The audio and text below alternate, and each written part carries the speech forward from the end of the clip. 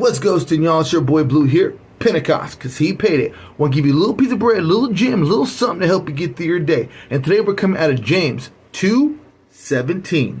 And it says this: so too, faith, if it does not have works to back it up, it by itself dead, inoperative, and ineffective.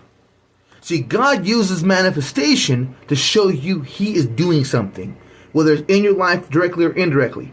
We go as far as we can, and then once we've done all we can, faith takes over. We have to believe God will take care of it, and He will. But faith and works go together. Works and faith go together. Faith without works is not operative. Much love to you guys. Grace to you always. Remember, love, peace, and accountability. Let the Holy Spirit ignite in you and do all you can and let God handle the rest.